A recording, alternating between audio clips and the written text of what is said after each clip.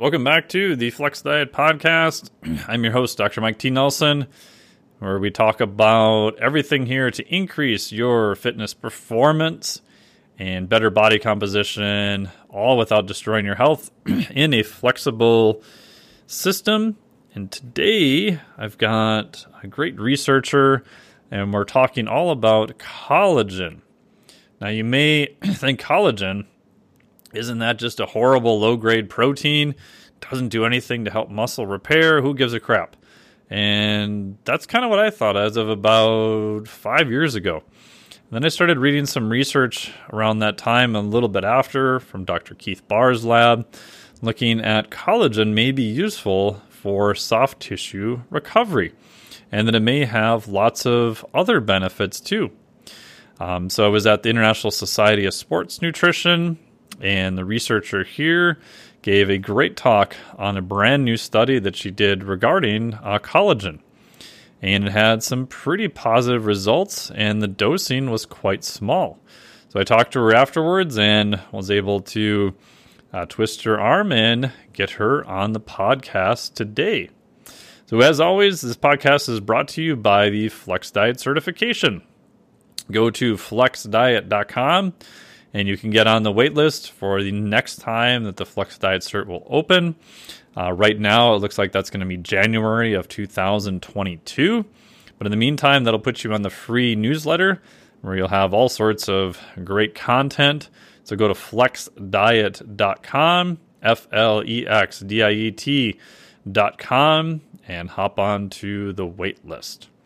So today, as I mentioned, we're talking collagen with Shai, and she will be finishing up her PhD here very soon under Dr. Mike Ormsby, and we talk everything about her undergraduate work and her master's work with some of the Navy SEALs and Special Forces, everything there from potentially PTSD, some stuff related to brain impact, traumatic brain injury.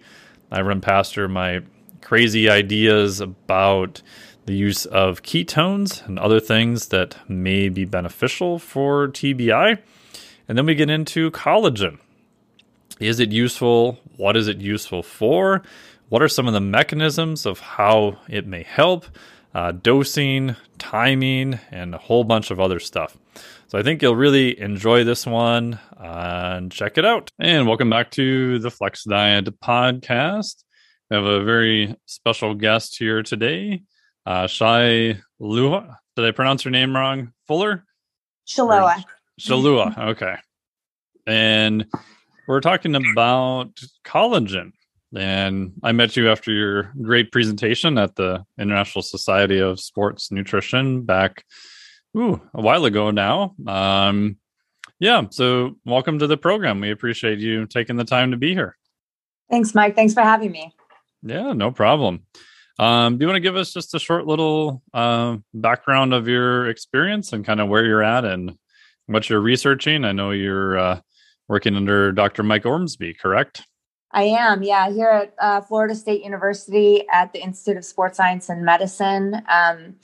I originally came from San Diego, where I did my undergraduate and dual masters in exercise physiology and sports nutrition at San Diego State University. And I also completed a dietetics program there. And then I went on to work for the United States Navy as a contractor, a research physiologist for several years. And then when I was ready to get back into my doctoral work, I came over here under Mike Ormsby, and I've been researching collagen supplementation for the last 3 years. And we just concluded a large scale supplement study in older active adults. And that's when I met you at the ISSN conference back in June, when I was giving a talk on some of our findings. Awesome. And are you at liberty to say what you worked on with the U.S. Navy, or is that still classified?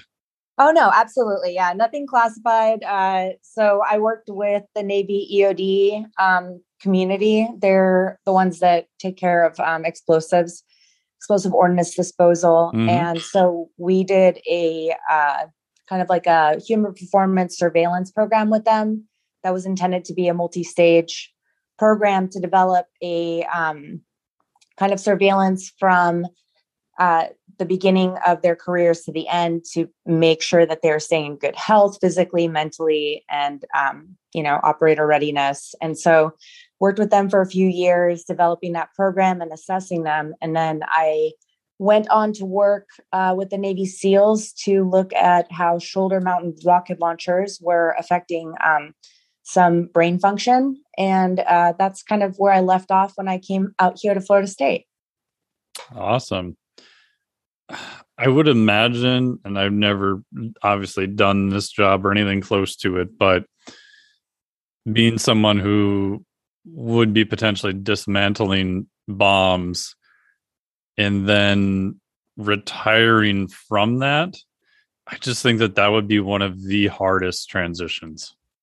Yeah. Like, would anything, I mean, because the stress and just everything that goes into that, and then to be done, I don't know. It just seems to me like nothing will ever sort of, I don't want to use the word live up to it, but the highs and lows you would have from that job and now not having that sort of variability in your life would be a weird transition. I absolutely agree. I didn't really meet too many retired EOD. I have known a number of service members who have retired and at different stages in their careers, and they've definitely had a hard time transitioning. And I think that they do have programs for them. I think, when they're in that line of work, some see a little bit more action than others, and some are more resilient than others, and some kind of keep thriving on that stress and the adrenaline, and some kind of, want to spend more time with their families and kind of not be in danger at certain points in their lives. So it is a little bit more individual, but it's definitely, I think, difficult for a lot of service members to transition back to civilian life, when they're ready to do that or not ready and they have to do it. So. Right. And you were just looking at more overall kind of welfare of them to make sure everything was, from a physiology standpoint, going well.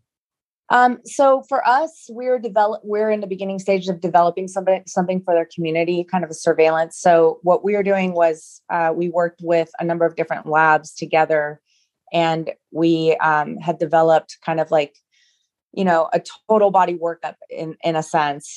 They would see the physiologist, which was me and some other people. We would do stress tests. We would do max, one repetition max testing with them to see where their strength was, what their cardiovascular fitness was. We would do nutritional assessments with them. We would take salivary biomarkers of hormone responses and look at their diurnal variation in cortisol and testosterone and DHEA. Then they would see some of the sports psychologists, and they would take them through a number of different assessments for performance. And they would, take a lot of survey evaluations for combat exposure and PTSD and anxiety, depression, a lot of those types of metrics. Then they would go through functional movement screens with biomechanics. And so all of that together, we would do a workup, and we kind of designed it so we could start seeing them annually. And then we would also develop a report for them after each session so that we could give them their evaluations and then also recommendations on what to do to work on certain factors that needed some work. And then after I left that lab, they were still speaking with the community about then developing educational programs to bring into that community where they could help kind of improve fitness in all of those different areas for them, so that it wasn't so much on them individually to do that. So, the Navy SEALs have always kind of had a lot of funding for those types of programs in place. So we are trying to develop something very similar to that. Nice. Well, that'd be very interesting. And it's nice that they have programs like that so that we can, see where everyone's at. And then you can obviously allows you to do some type of intervention, as you mentioned earlier, instead of catching everything at the end. Yeah. And it's a good way, potentially, as we talk about sports, and a lot of investigators out there are looking at different biomarkers and metrics to look at overtraining, for instance, in athletes. just kind of developing similar kind of ways to monitor some of the warfighters also is good before you start sending them back out to combat or on deployments to make sure that they're ready. So it's pretty important to think of it in that standpoint too, because they're athletes as well, the tactical athletes. So you got to make sure that, you work them up and you get them ready for performance, just like you would for an athlete going into a season. Yeah, definitely. And do you think there is some risk of like shoulder fired projectiles and issues on your brain in terms of, all the way from just mild concussive stuff to, full blown like TBI or traumatic brain injury? So yeah, I think, there is a lot of that in that setting. So EOD, we did assess how many people were getting exposure and how many exposures. When I was working with the Navy SEALs, I actually worked with DIVBIC, which they deal a lot with the TBIs there and concussions. And so we collaborated with them with the blast exposure study, which was with the SEALs, not the EOD guys. And they were actually, I volunteered there and I talked to a lot of people, and they have a full blown program, and concussion and, different severities of TBI are a major issue in that community, all over military wide, obviously. Some of them are, from being deployed, and some of them are just that they're active duty and they get into car accidents or some other accidents happen. The other study I was working on was actually with some of the shoulder mounted rocket launchers. And so those emit a negative pressure wave, which can actually impact the brain, similar to CTE, but it's called astroglial scarring. And so that's what we were investigating in that study to see how is that impacting these people, especially the range safety officers who are out there teaching the team guys that roll through every month how to use these guns. So they're the ones that are getting a lot of exposure. So we were looking at the differences between those guys who are there in that post for 3 years versus the team guys who come through and only do this training, as they're doing their workup. Or even we started doing the SQT guys as well, who are just basically the guys who just graduated from BUDS who haven't seen any action yet. So, but I have not seen any of those results, so I can't speak to what we found. Sure. Looking at nutrition interventions, do you think use of a ketone ester, or I know just having everyone do a ketogenic diet presents a whole host of other issues, but something like a ketone ester as a supplement beforehand, do you think there would be any beneficial aspects to that? It's an interesting concept. I'm not sure if they're looking at that or not. I would be interested to see if it has protective effects. I know that, a lot of the creatine studies have seen that it can have protective effects against concussion. So I haven't seen anything like that in the literature with the ketone esters though. Have you? Kind of. Like I did a whole, like shameless plug, but I did a whole program for the Carrick Institute. I'm an associate professor there, so they do clinical neurology. Okay. So they, a lot of the clinicians there deal with like TBI. My buddy, Dr. Jeremy Schmo here in Minnesota, and the Centers for Plasticity are probably, in my biased opinion, like some of the top centers for recovery from TBI. And so I did a program for them on use of a ketogenic diet as an adjunct for potentially post recovery. But it's interesting. I think that there is some potential benefit for it because, as you know, and for the listeners, like the two main things, if you just take a big whack to the head, is you get your energy, your body, your brain's ability to use glucose kind of goes offline.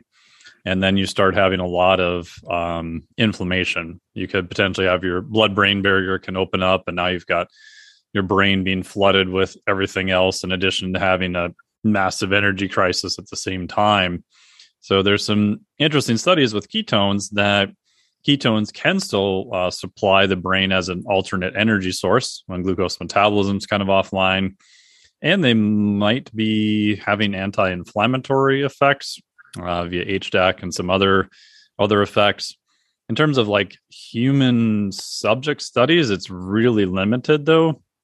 There was a couple studies that came out that showed it might be promising, but again, it's one of those things where everyone's like, well, we want the perfect randomized controlled trial. And as you know, that it's just never going to happen in that area, right? You can prophylactically maybe treat certain groups who are going to be exposed to high forces and not treat another group potentially. But you're not going to set up a randomized controlled trial where, hey, come on into the lab. We'll give you a thwack on the head. Half of you get ketones, half of you don't, right? It's not going to happen. But I think there's a fair amount of preliminary data. And for me personally, like if I'm kiteboarding and something horrible happens and I get dropped 15 feet out of the sky on my head, I actually carry ketone esters in my kiteboarding bags. I figure, well, I'll give it a go because I don't think there's much of a negative downside to it. And maybe there's an upside, but I'm not too worried about the downside. So I'll kind of hedge my bets in that direction for a while. So that's a good way of looking at it, and definitely very smart to do. I kind of have similar thoughts about that too with some of the sports that I do. If it's not going to do any harm, all it can do is maybe do some benefit. Yeah, that's very interesting. I'd be interested to look into that a little bit more. I was kind of interested for a while with looking at some BDNF promoters that aside from exercise in that population, because I did help those guys a little bit with some of the rehab in the gym. And I looked at kind of high intensity interval training on bikes for people that are actually able to exercise. And I think that I looked into metformin also potentially having some benefits in that arena, but I really don't know if anybody's looked at metformin and BDNF, but there are some other associated pathways that I thought that might kind of cross. And so I thought it might be a mimetic for exercise, potentially in populations that are too injured to exercise, to increase BDNF to help promote some recovery. But, so it's kind of that whole area of research is really intriguing to me. Yeah. And there's, it's mostly animal work, but I think there's some human work now showing hippocampal volume increases with moderate aerobic exercise. And I think there was a study done that showed the muscle is actually releasing BDNF. Does that sound correct? Yeah. So I think there's two mechanisms. There's muscular release, and then we have the release in the brain. Right. And there's irisin involved in the muscular release of that. We did have an abstract at ACSM for 2020. It was a virtual one we went back and looked at some of the blood from Ultraman to look at long duration, high intensity exercise in BDNF, because it's really unexplored. I mean, nobody's ever looked at exercise more than 60 minutes. And it's mainly released at, above 80% of VO2 max. So it's kind of like, you would really have to do like some HIIT work to really get those increases. And nobody really knows how long they remain elevated, because, they kind of drop back down to baseline values pretty soon after exercise. But again, it's really just been understudied in my opinion. So, but we did see some elevations with that 3-day ultra endurance race, which was really exciting. And I think when we can eventually go back to that race, I think we'll probably look at it a little bit more in depth too. So that's super interesting. Yeah. You think supplements like lion's mane actually increase BDNF? I haven't seen any studies with BDNF. I have seen that, increased cognitive function potentially. Right. I've definitely tried it. I think it works. I'm not sure. It could be a placebo effect, me and my N of 1. Yeah. So, but yeah, I love that whole area of research with cognitive function, and collagen actually is also being looked at in that realm too. So super interesting. Yeah. N of 1, I took a shitload of lion's mane before I did with my buddy Jeremy Schmo, I did a week of intensive, basically neurotherapy at his clinic. So I would go in, did an assessment, and then I just stayed in a hotel over on that side of the cities and did 3 sessions a day for a week. And I took a couple grams of lion's mane per day. I'm like, it's pretty safe. I don't really know if it helped. I mean, the end result is it seemed to work, but who knows, That's good. Yeah. Yeah. With a lot of those, I always question, especially if you're, obviously, if you're on any other medications, that's the only thing is I think about all the vitamins that I take already, and I have no idea how they're going to interact with each other. So.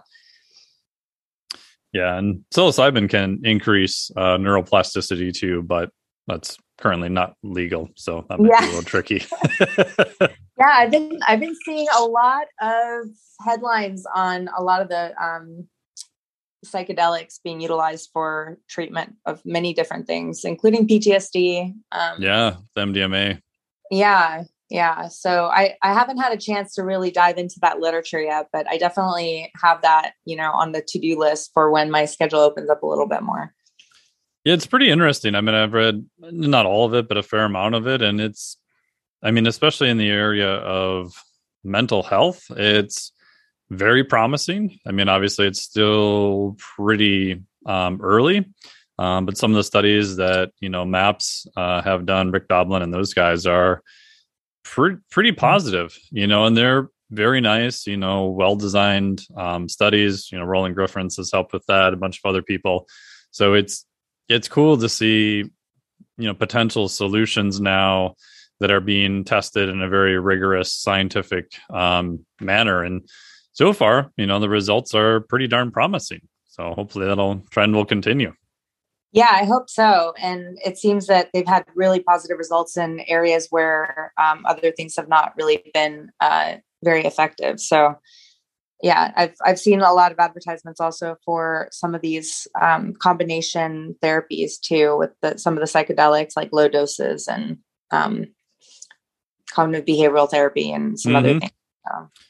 Yeah. And that's what's interesting too, is that the model they're using is combining, some type of talk therapy, with it at the same time. And, the reported change in, 1 to 2 sessions is pretty crazy. But again, as they point out, it's probably the combination of it, because not everyone who just takes the drugs by themselves has these massive changes. It's most likely the combination with the therapist, being guided under, controlled settings too. Yes, absolutely. I know that I think the military were the ones that kind of started with the research into sensory deprivation. Yes. So, a lot of stuff stems from military and then is brought out into the mainstream. And so now I haven't seen it too much here on the East Coast, but on the West Coast, it's a huge booming business for the float tanks and the float sanctuaries. And I've actually tried them and they are incredible. So personally, I can attest to, body-wise feeling relief of physical tension. And then also it just really does help, we're so overstimulated all the time. So there's a lot of really nice new alternative types of therapies that are coming out that seem to be pretty effective. Yeah, I'm a big fan of flow chambers. The first one I did was actually here in Minnesota, 6 years ago now, I think. And it was in the bottom of this small practitioner's place. It was one of the early designs where it looked like you were crawling through a dryer in the wall. It was not real big. And I get in there and it took me probably almost 6 months before I did it. 'Cause I'm like, do I really want to be not without any stimulation and left alone with my own brain for 90 minutes? Like, this sounds like a horrible idea. I'm I should probably do it then, I guess. And I remember laying there and my first thought was, wow, I didn't realize I had this much tension in my neck and my low back, right? Because you're removing a lot of the other normal sensations you have. Right. And then my next thought was, after about 30 minutes, I was like, oh, this is the last appointment of the day. Are they going to leave me down here? What if they forget about me? Could I get locked in? All these other weird thoughts go through your head.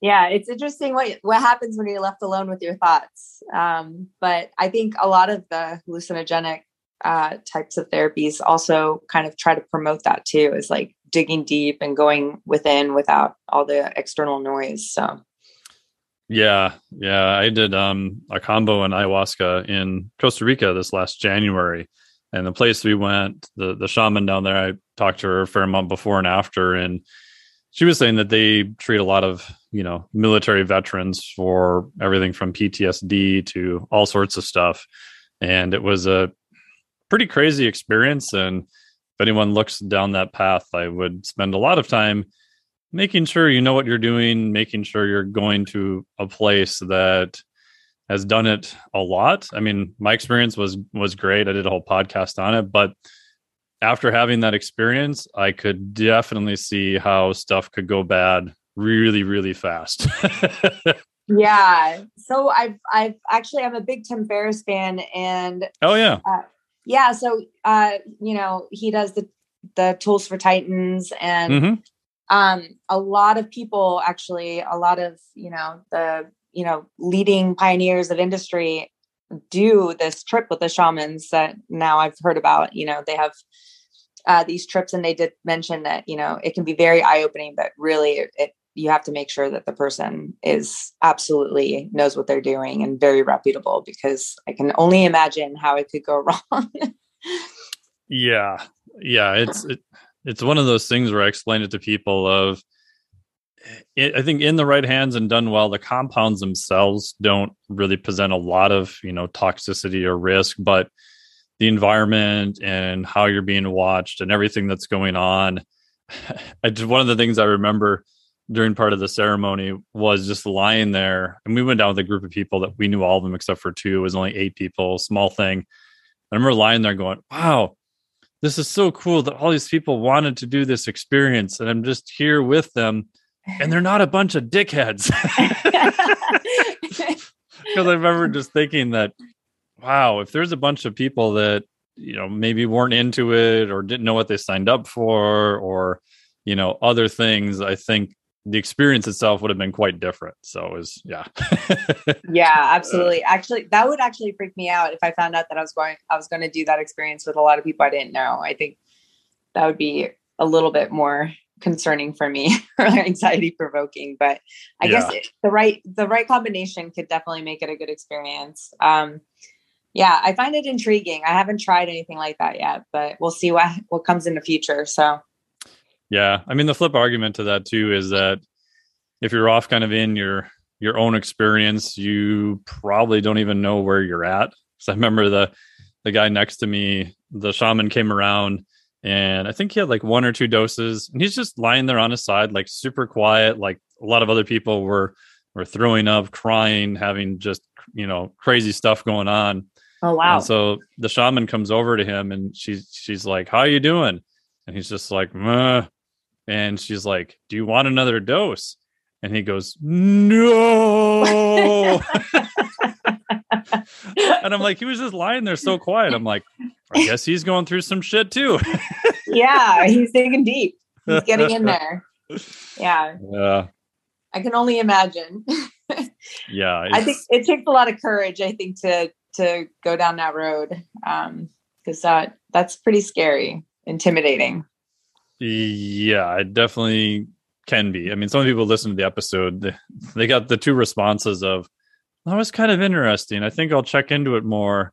And then the other half of my friends are like, hell no, I'm never doing that. That sounded like it was incredibly crazy, and I'm definitely not doing it now. I'm like, oh, that's cool. Whatever you decide. I just want people to be somewhat informed before they do anything. So yeah, absolutely. I was so surprised when I heard that in the Ferriss podcast, that it's kind of like a regular thing for a lot of these people. But yeah, they definitely do a lot of research before they decide who to go do that with. And so it was the common theme between people. So yeah.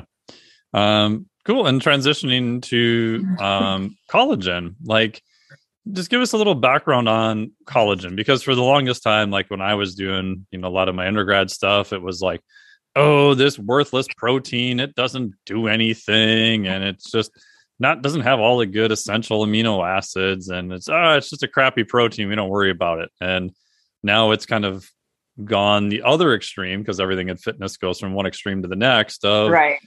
collagen will do everything for you. Well, it's funny because and I've spoken to some people and they don't even want to, they kind of said that like maybe collagen would be looked at a little bit differently if we didn't call it a protein. But I teach introduction to nutrition and I lectured on protein today. So it's absolutely a protein, and it's actually the most abundant protein in the human body. If you look at it from that standpoint, approximately 30% of our total body's protein is collagen. So we have it in all of our tissue. We have it in our skin, our bone, and our teeth. Those are made out of collagen matrix that just filled in with, some of the calcium and phosphate and some of the minerals. All of our, tendons, our ligaments, our vessels, everything has collagen in it. So, it's a large component of the extracellular matrix with elastin. And I think it gained popularity a long time ago with skin rejuvenation and anti-aging. And they did see a lot of benefits that were backed by research. And so people have been taking collagen for a long time for skin. And I think just recently it gained some popularity as something for joints. I think, going through undergrad and even grad school, everybody always talked about glucosamine and chondroitin. Yeah. And then the consensus was basically that, they're not really that effective. And it's funny because I've been at Florida State now studying collagen pretty much from the day I walked in the door.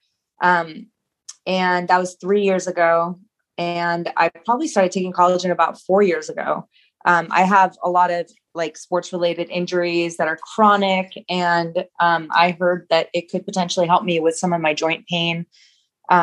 And I felt like it actually did. And I've gone off of it multiple times to see if the pain returns, and it does. And then, added benefits are that I get a lot of compliments on my skin and my hair because it grows like crazy. Everybody likes that. Yeah, exactly. So people are always commenting that they can't believe how old I am. So, I'm just like, I'll continue the use of this just for those benefits. But the fact of the matter is that, I actually saw a lot of improvements in my own functionality. And so we did do this study. We gave people collagen supplements in 3 different dosages. We had a placebo group, 10 grams a day and 20 grams a day.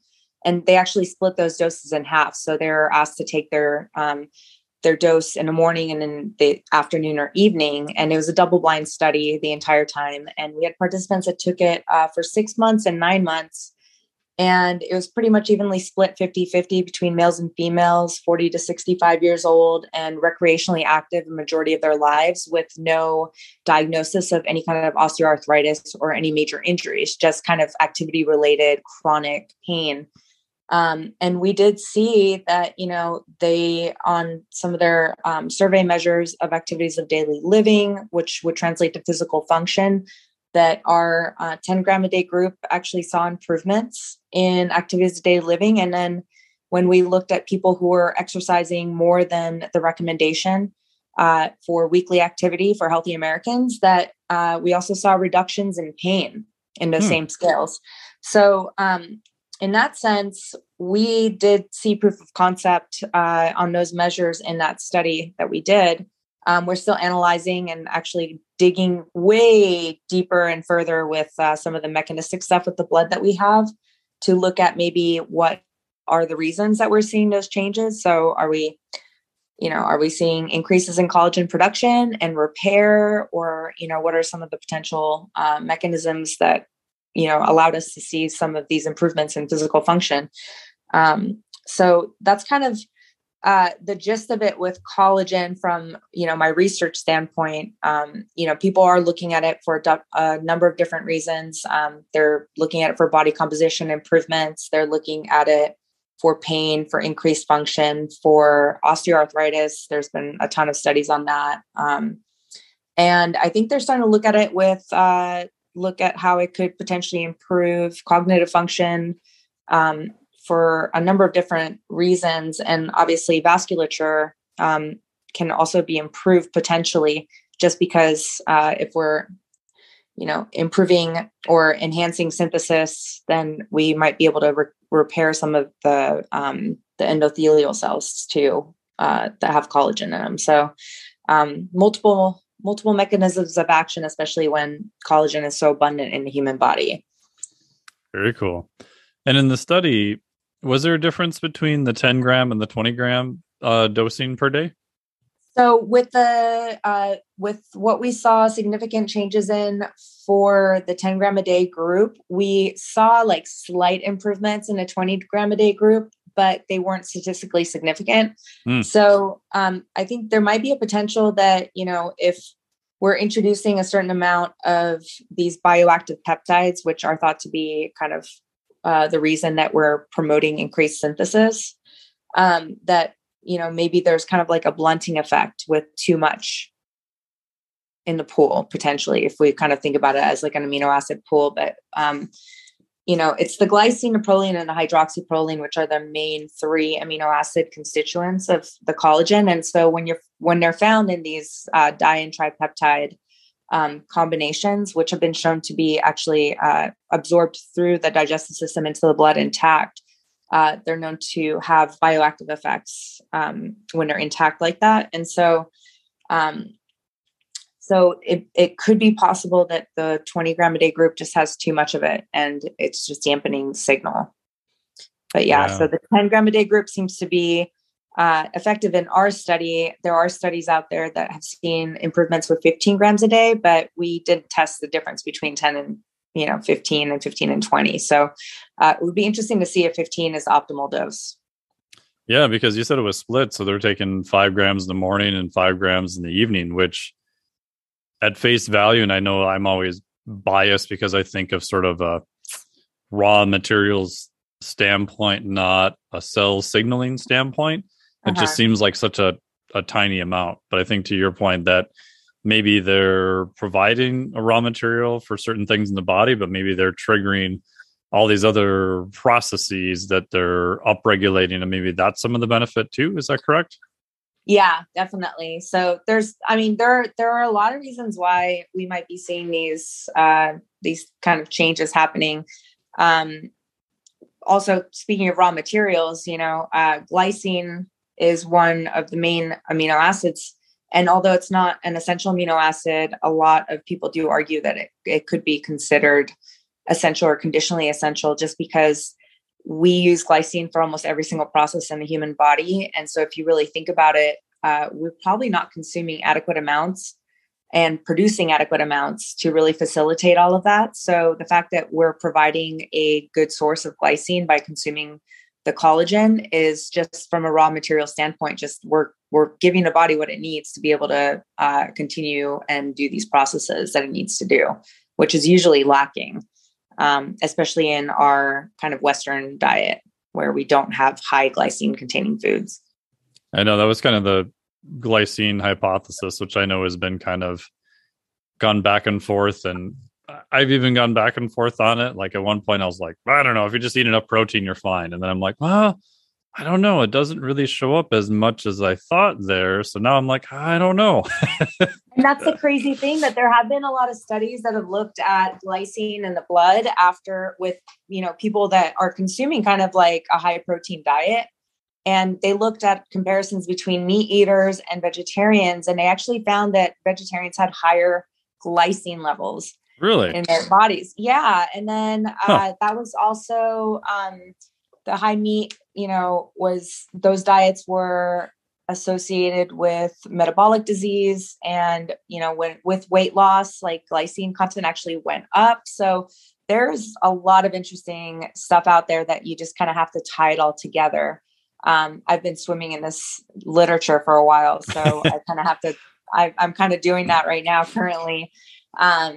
But yeah, so there's that element with the glycine, and also glycine is known to be anti-inflammatory. So that could also impact pain just by itself. And so, I have been asked if people just take glycine, will that be effective? But the thing is that, we're also seeing the benefits from the combinations of glycine with proline or hydroxyproline, but we're also seeing a lot of benefits from the proline and hydroxyproline also.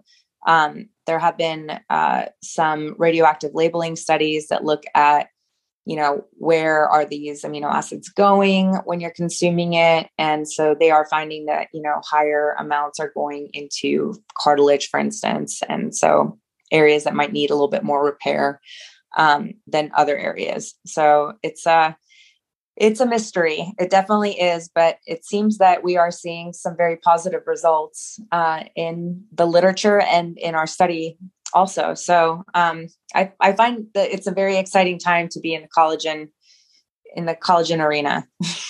Yeah. And wasn't there something with glycine that was supposed to help promote sleep? I'm blanking on where I read that, or I could have completely made that up and someone on the internet told me. Oh, I don't think I came across that. Okay. I haven't looked at collagen and sleep. So I think that, maybe if I put that into a search, something might come up. I mean, when I looked at glycine, just so many mechanisms that glycine is involved in. It's virtually involved in every single physiological process in the body, which is why, there is that hypothesis that, right. Yeah, that, we do not have enough, and we definitely cannot make enough in our bodies. But I found that very interesting that the vegetarians actually had higher glycine contents, and that was the low glycine was also associated with metabolic disease. So. And in your study, was it a particular type of collagen, or so it's what should people look for? It's type 1, type 3 combo. It's made by a company out of Belgium that did obviously fund the study, but it was double blinded. So, right. We kind of controlled as much as possible, and we did have a placebo. And so it's very similar to, a majority of the type 1, type 3 combo collagen products that are out there. Generally, the type 2 collagen products are in capsule form. And, there's still, a lot of questions whether or not the type of collagen you're consuming actually has any kind of impact on which tissues it's directed to. Yeah, that was my next question. Yeah. So that's something, unfortunately, I haven't been able to answer, but they have looked at where the collagen goes. And it does look like when you're consuming a collagen 1-3, that you are also seeing the distribution of those amino acids to connective tissue that would be predominantly type 2, such as the cartilage. I have not seen any studies where they consumed just type 2 cartilage and looked at whether or not that was being distributed to the skin and other tissues that would be mainly type 1 collagen fibers. And type 1 and 3 are predominantly found in your skin and your ligaments and your tendons. And, type 2 is generally found in your cartilage. So there is that kind of distinction. But I don't think anybody can really answer the question, but it does look like the type 1 and 3 does also positively impact cartilage. So I don't know if the converse is true. And correct me if I'm wrong, but type 1 and 3 are primarily in like animal hides and sort of cow bovine sources. Is that correct? Yeah. So you can, the most popular sources are going to be bovine and porcine. So from cowhide and pig. And then some of the fish also, that's becoming pretty popular. Yeah, I've seen that. Yeah, the fish skins and a lot of, their collagen containing tissues. And then chicken sternum is kind of what they're using a lot for the type 2 collagen. Type 2, yeah. Yeah. Is there any data you would say to mix up the kind of collagens you're taking so far? Or should you just kind of, just pick one and try it out? There isn't really a lot of consensus yet on the different types. I haven't seen anything where they've really mixed the type 2. I do think that that's kind of the next step where people need to start looking at that, and then also looking at dosing timing. It does seem that there are some strategies that, people agree on that it should be taken like approximately an hour before activity, so you can get greater blood flow to those areas that are poorly vascularized, like the tendons. But that's also kind of lacking too. So I think the two areas of research that really need to be investigated a little bit more would be which tissues do the specific collagen fiber types that you're eating, are they directed to specific tissue, and would a combination be better? And then also, at when is the best time to take it? Should it, especially surrounding exercise, since exercise seems to induce the greatest benefits with collagen consumption. So I'm not sure if the literature really supports seeing it in really sedentary populations as much as it does in conjunction with like an exercise program or in an active population. Yeah, we talk about this ISSN, and that's one thing I did, maybe 3.5-ish years ago. I started doing the 15 grams of collagen, 40 to 60 minutes before exercise. It seemed to help. And then I started doing it with clients, and it seemed to help them. It was based on a lot of work from Dr. Keith Barr's lab. Yeah. And what are your thoughts on that? Do you think, like, I always think of potential upside and downside again of, I don't know. We're probably never going to have the perfect study, because no human's going to be like, oh, please take part of my ACL and destroy it and see if it's stronger than what it was before, So we're probably always going to be somewhat, I think, limited with some of those studies. But some of the stuff he's done, which, some ex vivo models and limited, is still pretty fascinating. Really cool stuff. I definitely, it makes complete sense to me to take it beforehand, because that is, a lot of the target tissue is really poorly vascularized. And so, the only time that you're really getting increased blood flow to those areas is during activity. And so it would make sense that you want to have ample amounts of those bioactive peptides in the blood circulating so that, they get delivered to that tissue in higher quantities, so that we can potentially promote increased synthesis of new collagen fibers.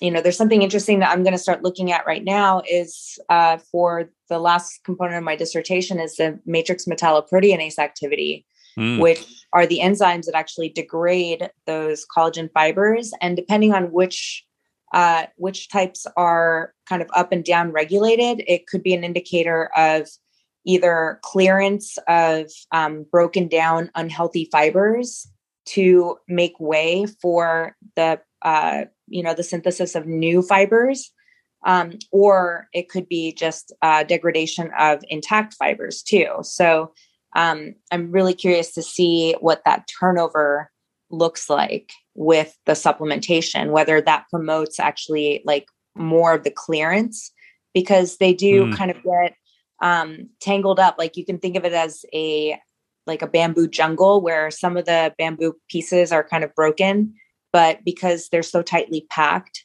it doesn't ever get cleared away. And then you never actually grow like a new bamboo there, because there's still one that exists there, but it's not helping kind of hold up the structure. Right. So you can kind of think of it as that's what the matrix looks like. And that's kind of essentially how like scar tissue kind of builds up. Yeah. And once we have that, the integrity of the tissue is never as strong. Whereas if you're able to potentially clear out some of the kind of the old and damaged fibers, then you might be able to regenerate or synthesize new fibers there. And hopefully that would lead to increased function and decreased pain. And so, that's also an interesting thing to think about. So that could be also something that's happening with timing, because those are also, they're kind of force mediated as well.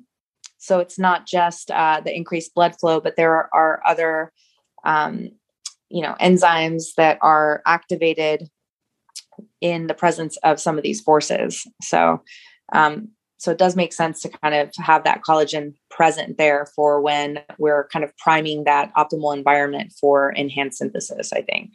Yeah. And I believe this has been pretty much dispelled at this time, but I'm probably guilty of saying this. I know in the past that if you look at your muscle tissue, it takes around 90 days to kind of completely sort of turn over, but soft tissue, collagen, connective tissue, etc., is more like 9 months. Yeah, it does take a while. But I think there's some newer data, isn't it, from Luc Van Loon's lab and some other places showing that that's probably not true. I don't know. What are your Thoughts on that? I'll have to catch up on that because I haven't seen any of that literature out. But when I look at the literature for some of the biomarkers for collagen and bone turnover, they're really slow. Yeah, really slow. And so it's hard to actually pinpoint whether or not, for instance, if you're looking at CTX and P1NP, whether or not you're looking at if you're looking at bone or collagen, because there's nothing that differentiates them. But you can kind of think of it as like time course wise. They both have kind of long half-lives. And so, so I don't know if they're finding that it's not 9 months, but I mean, it's definitely longer, I think, than muscle tissue, which is why it takes a longer study, and which is why we extended our study to 9 months, just because it seems that you can't really see things happening at that level, turnover level, tissue-wise, if you're not looking at it for extended periods of time. Same thing with, there's only one study that's looked at long-term collagen supplementation with bone mineral density. And there's a study out there that looked at 1 year of 5 grams a day, and they actually saw increases in bone mineral density in postmenopausal osteoporosis, osteopenia females. But, nobody's been able to see any changes in bone mineral density in less time than that. And that makes sense because the literature says that you really wouldn't see changes in bone mineral density before then. So I think the connective tissue is also kind of on a similar time scale. It might be a little bit shorter, but I'm hoping to get at that with some of the other markers that we're going to look at with the matrix metalloproteinases and the TGF-beta. Yeah, because I've often wondered then if, strength training or trying to add muscle or take your pick, that is the process going to be limited then by the thing that turns over the slowest, right? So if muscle is turning over faster than soft tissue, are you limited by how fast and how strong you can reassemble the soft tissue, right? With the premise being that your body's very survival orientated and it's going to try to shut down some level of performance before you injure yourself. Granted, us silly humans can easily kind of override that at certain times, right, for sure. And then I started thinking, is it going to be limited maybe by bone, right? Because people think of bone as being very ultra stiff, but it does have some, I guess, lack of a better word, elastic properties to it without getting into the mechanics of material of it. So are maybe some of those things that like collagen maybe is beneficial to increase the turnover of those rate limiting structures? That's a fantastic question, and something that I think is drastically overlooked. I think that, when we're talking about protein, we're always talking about muscle. It's all muscle. It's just muscle. Yeah. But, the thing that's overlooked is that, what connects the muscles to the bones and, the bones to the bones is that connective tissue. And then you have the bones themselves too. And, a lot of the injuries are actually in that connective tissue in most especially sports. In lifters. Yeah. And so, and I think that, kind of like a training program with like a supplementation program, like for instance, people take whey. I don't think that collagen should be something that should be used as a substitute, but as like something that should be co-ingested potentially to help with targeting benefits to the different types of tissues to support each other, right? Because, if we're trying to build muscle and we're trying to produce more force and all these things, if we're only focusing on the contractile fibers and, increasing the lean muscle size, then, we're kind of neglecting to look at what are all the supporting tissues around the entire body that are going to facilitate those movements and, all that force production. So, I think it's interesting that, we've kind of neglected to really look at the other tissues aside from muscle, skeletal muscle. And I think that it's something that we need to kind of look at. So I know they've done some proteomic studies with collagen supplementation, and they have seen that some of the supporting structures are really, the protein synthesis is upregulated with collagen consumption.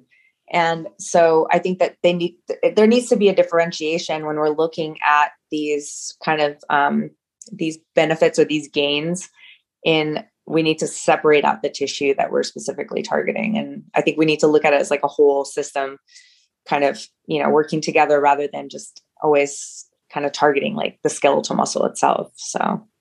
Yeah. I mean, that's what I've had clients do for many years now, especially if they're really kind of pushing the envelope, is if they're training in the morning, 1 scoop of whey and 15 grams of collagen like an hour before. If whey bothers their stomach, they'll drop to, 6 to 12 grams of just an essential amino acid and a collagen. And it's all anecdotal, so you can't really compare it, but Absolutely. It seems like it's been beneficial. And then if they have some type of acute injury that they're cleared from their physical therapist so they can start very light training, I'll have them do 1 session in the morning, take that an hour before, and then before their other session in the afternoon, do the same thing again. Because I think the myth is from Keith Barr's lab, but doesn't how long the sort of synthetic response stays active is, what was it, like 6 to 8 hours or something? So in theory, you could maybe do it twice per day to try to get more benefit of remodeling. Yeah. I mean, I think that there have been a couple of studies out there with some of the tendinopathy research that have done bi-daily rehabilitative exercise. And they're not like huge. They're not like a full blown workout. They're just kind of like go through your exercises twice Correct. A day. Yeah. And then they did instruct them to take the collagen beforehand, and they did see massive benefits in return to play, decreased time to play, all of those things. One thing I wanted to mention though, and that, I think we don't want to neglect, is that we want to make sure that we have some kind of fresh source of vitamin C when we do. Yeah, I was going to ask about that. Yeah. Because, especially if we've been fasted all night and then we just have some whey and stuff like that, we might not have enough to really promote that hydroxylation of the proline. And that hydroxyproline is one of the, 1/3 of the major constituents of that collagen. And I think it was Shaw, one of the studies, they looked at the gummies with the vitamin C. They found out that, after an overnight fast, if they didn't have vitamin C with the collagen, that they weren't seeing the same effects. So, really interesting, because we kind of take for granted that we think that we just have ample amounts of vitamin C just, circulating throughout, and that we wouldn't have to consume it with it. But it looks like a supplement that would have vitamin C and some whey and some collagen would probably kind of be one of those optimal types of pre-workout, especially for rehabilitative stuff, kind of products out there. But I haven't seen anything like it yet. So I don't understand that, because I promoted this to a couple of supplement companies 3 years ago.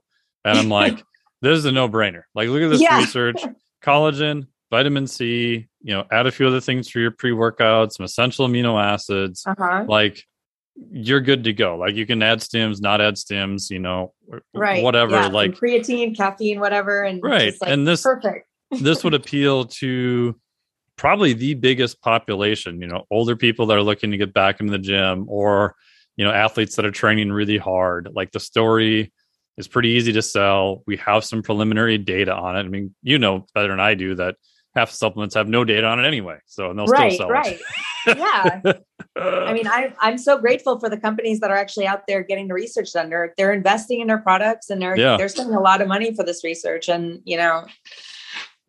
hopefully people recognize that and will kind of stick to the companies that are, making that investment. But yeah, you're absolutely right. I 100% agree that I do not know. It's a no-brainer to me also. I don't know why it doesn't exist yet.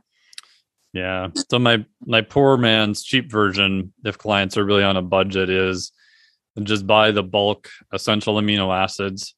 They don't smell them because they smell like cat piss. They're horrible tasting. They foam like crazy. And then buy powdered lime juice in a powdered form, and then add that with your 15 grams of collagen. So that's my poor man's version. Nice. Very nice. Yeah. I've never tried the powdered lime powder, but I know that just like powdered vitamin C is dirt cheap. Yeah. Yeah. The downside is that you don't need a lot. And if you put too much in, you're going to be in the bathroom, not doing your training. So watch the amount. Oh yeah. Yeah. That's a good point. That's a very good point. Yeah. I mean, the great thing about, I don't know, I haven't really played around with the essential amino acids, but the great thing about collagen versus whey is that collagen dissolves in pretty much anything. Like, oh yeah. whey. I've Super been easy. trying to make caffeine coffee drinks with whey my entire, adult life, and it always be nature's. It's always a hassle cooking with it.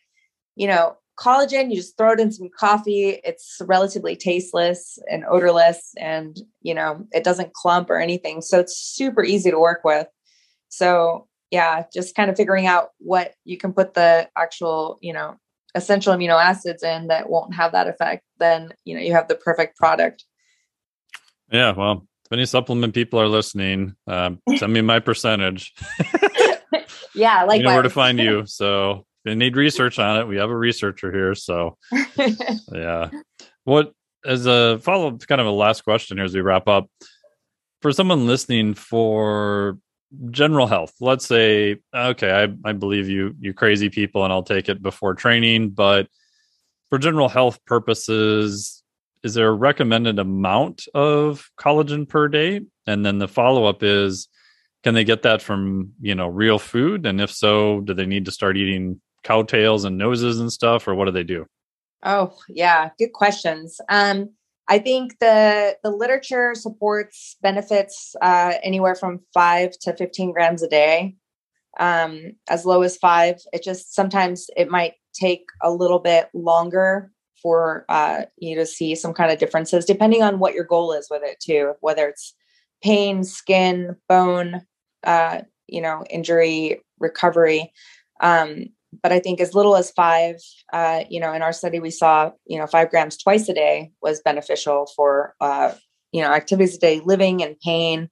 And so I would definitely say that would be the recommendation as of right now. And I think you can dip down as low as 5 a day. And then there is a difference between the hydrolyzed collagen and actually eating it in its native collagen form. And they have looked at studies and seen that, it doesn't have the same effects potentially.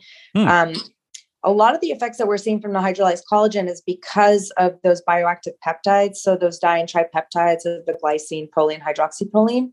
And so you're not necessarily going to have those intact peptides circulating in the bloodstream after eating something like a bone broth or a gelatin even. Just because it's not formulated that way. I mean, you'll definitely have those amino acids available for, whatever processes you need, like we talked about with glycine, us not having enough glycine present to potentially support a lot of its functions. But it seems that the hydrolyzed collagen has the added benefits of having those peptides already intact. And those actually, we have peptide transporters, and then we have individual amino acid transporters in the gut. And so we have preferential absorption of those intact peptides. So they potentially get into the bloodstream faster, even though nobody really knows how they get into the bloodstream intact because there don't seem to be any transporters. So that's another kind of area of study right now, is that are they being kind of, brought out of the intestine, like in vesicles or by some different modes of transport. But regardless, they are seeing that these intact peptides are prevalent in the circulation after consumption of hydrolyzed collagen up to 2 hours post, basically peaking.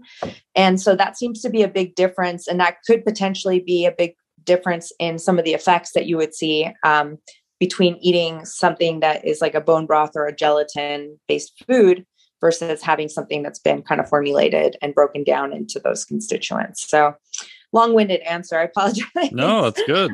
Appreciate it. But yeah, so, it seems that the hydrolyzed protein, collagen proteins or peptides are a little bit more beneficial or superior to native collagen products just for those reasons. But I think eating the native collagen is going to be better than not having a good source of it in your diet, period.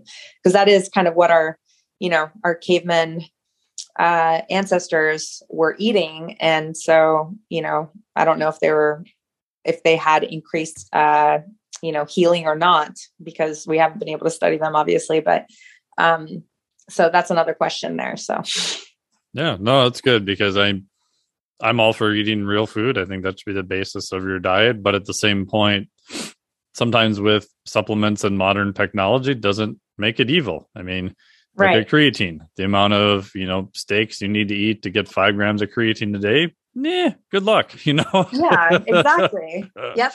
Yeah. We're able to, produce things in concentrated amounts that are, therapeutic. And so, dose makes the poison or the medicine. And so we're able to make medicines out of these foods that normally wouldn't have the benefits that they do in their native form. So I definitely think that we should take advantage of the ones that we have been able to, use with science. It's just like everything else, all the other developments. We're living longer, we're getting stronger, and it's all thanks to a lot of the research that we've been doing. So perfect. Well, thank you so much. What's next for you? Is Dr. Ormsby going to let you out of there at any time soon, or? Yeah, I'm actually in the job. I just like giving him a bad time, so it's all my fault. You're doing great. No, he's great. He's been wonderful. Yeah. I don't know. The world is my oyster. So I'm currently kind of exploring job opportunities since I am about to head on out of here and nice. Be on my own again. So we'll see. Hopefully supplement research or maybe some aerospace physiology with the military or NASA or something along those lines. So or maybe I can kind of do a little bit of both. So we'll see. Yeah, that'll be maybe a topic for another time, because I took when I did my master's, there was a guy who started the exercise phys program at Michigan Tech who taught a class on aerospace physiology. He was one of the physiologists from the US and worked with the Russian cosmonauts for many years, worked with NASA. And to me, it's just fascinating because it's like all the stuff we do for exercise and strength training, it's like the inverse, like bizarro world. It's like the opposite. No, right? You're you absolutely just throw right. someone in microgravity and everything just goes to shit. Yeah. I had to explain to my 9-year-old daughter when I was telling her that I was looking at, working with astronauts, that I have to figure out how to not let them turn into mush, basically. Yeah. So. And don't volunteer for one of those. God, didn't they do a 90-day bed rest study, I think, like a couple of years ago? Yes. Oh. When they were looking at the fiber type changes. Yeah. Yeah. Oh. And there were so many people in my muscle physiology class that were like, I would totally do that. And I was just like, for one day. No way, not for any amount of money would I ever be able to do that. So no. And I think one of the studies, I don't know if it was that study, they actually had a crane that lifted them to the bathroom. So it's not even like you're getting up to go to the bathroom. You're trying to stay laying down, and it's a slight, increased downhill slant a little bit too on top of it. And yeah, you couldn't pay me enough. I'm actually surprised that they didn't just insert catheters into all the orifices just to like eliminate any need for movement. But I never actually read into the details of those studies enough to actually think about the bathroom. So yeah, I'm pretty sure they had a Foley catheter for the urine. The other one might be a little trickier, but I agree. Agree. Definitely. But good, interesting topic for another day. Absolutely. Yeah. Well, if you want to be found, where would people find you, or other potential employers may want to hunt you down? Where would they go? That is a very good question. So maybe you don't want to be found, so that's okay too. I know I do want to be found. I do have an Instagram account. You can find me under Shiloah Kwiatkowski. I know it's a little bit difficult to spell. So, or at the ISSM FSU website, or now we just changed our department name to the Department of Nutrition and Integrative Physiology at Florida State University. So my contact information is all up there if you can't find me on social media. Awesome. Well, thank you so much for all your time today and sharing all of your knowledge. It was super interesting, and I'm always grateful to pick your brain, especially with all the stuff on collagen. And it's great to hear from someone who spent over 3 years looking at it on a day-by-day basis too. So it's thank you so much for sharing all that. Yeah, absolutely. Thanks so much for letting me give you my spiel and talk your ear off about collagen. No, it's good, because I think it's one of those areas that's just going to become more and more popular. And as you know, in fitness, when something becomes more popular, there's just a whole bunch of crap that's not even remotely true. Yes. Yeah, absolutely. And I mean, I'm still trying to kind of figure it out myself, but anecdotally, I didn't mention this previously, but we did once we unblinded the study, the supplement company did send a year's supply to any of the participants who were interested. And so a lot of them were from track clubs and triathlon clubs around Tallahassee.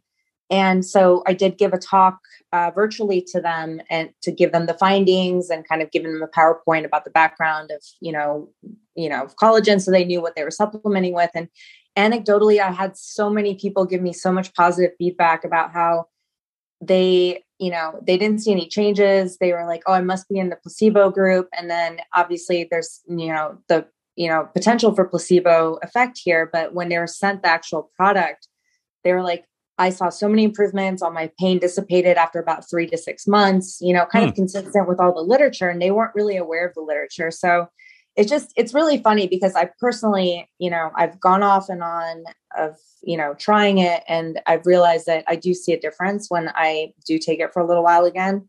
And it was really nice to see that people felt really positive about, their experience with it.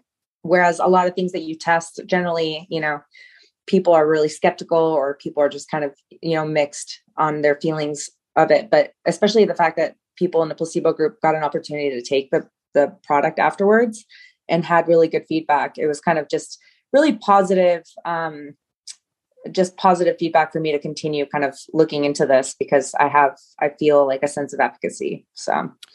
Yeah, that's my anecdotal thoughts too. I've tried it off and on for 4.5 years now.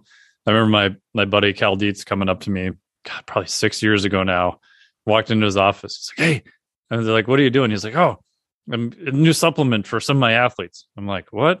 He's like, gelatin. Like, gelatin? What the hell are you talking about? He's like, oh, it's for their joints. I'm like, huh? This is like a long time ago. And I'm like, oh, yeah.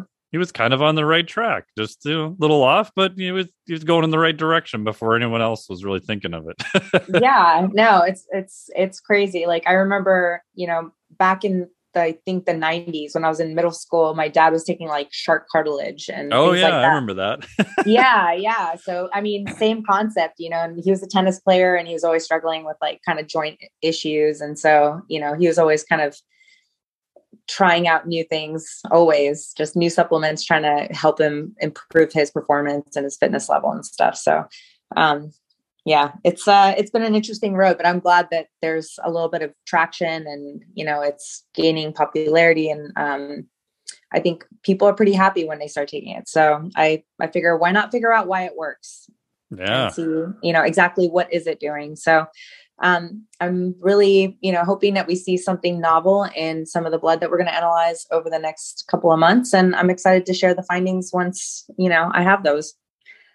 Yeah, I think that'll be super interesting, especially if you find that it's like we talked about, it's not just a raw material, but it's setting off a bunch of these other processes that are going on. Just even, it's like most research, right? You think you've got something sort of figured out, and then you've got 100 more questions because of it. So oh yeah, absolutely. And that's what I always say. I'm like, you see one thing, either you don't see an effect or you do, and then that just opens up an entire Pandora's box for like a whole new line of research. So yeah, because people are like, oh, you finished your PhD, you must have solved all the questions you had.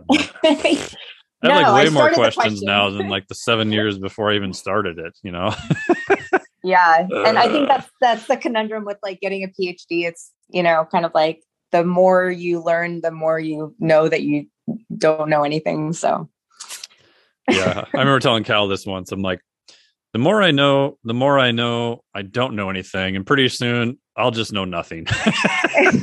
I say something very similar to people all the time. It's so frustrating. So I'm like, man, I study this so much, and just the more I study it, the more I know that I just don't know anything. Yeah. Cool. Well, thank you so much for sharing everything today. We really appreciate it. And yeah, if you have any updates, we'd love to have you back on whenever. Okay. Thanks, Mike. It was a pleasure. Thank you. Okay. Bye.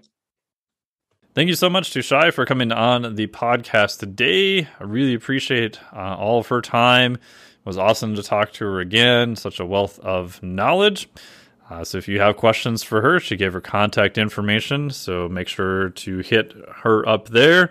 And thank you for listening to the podcast. Really appreciate it. If you could do me a favor and subscribe to the podcast via whatever app you are using, that helps us out a lot. If you can leave us a review, however many stars you feel is appropriate, works for me. If you have constructive feedback, I'm down for that too. So anything and everything helps us make this a better program to help you reach your goals. So thank you so much. You can enroll and get information on the Flex Diet certification. Go to flexdiet.com, FLEXDIET.com. Again, it'll open January 2022.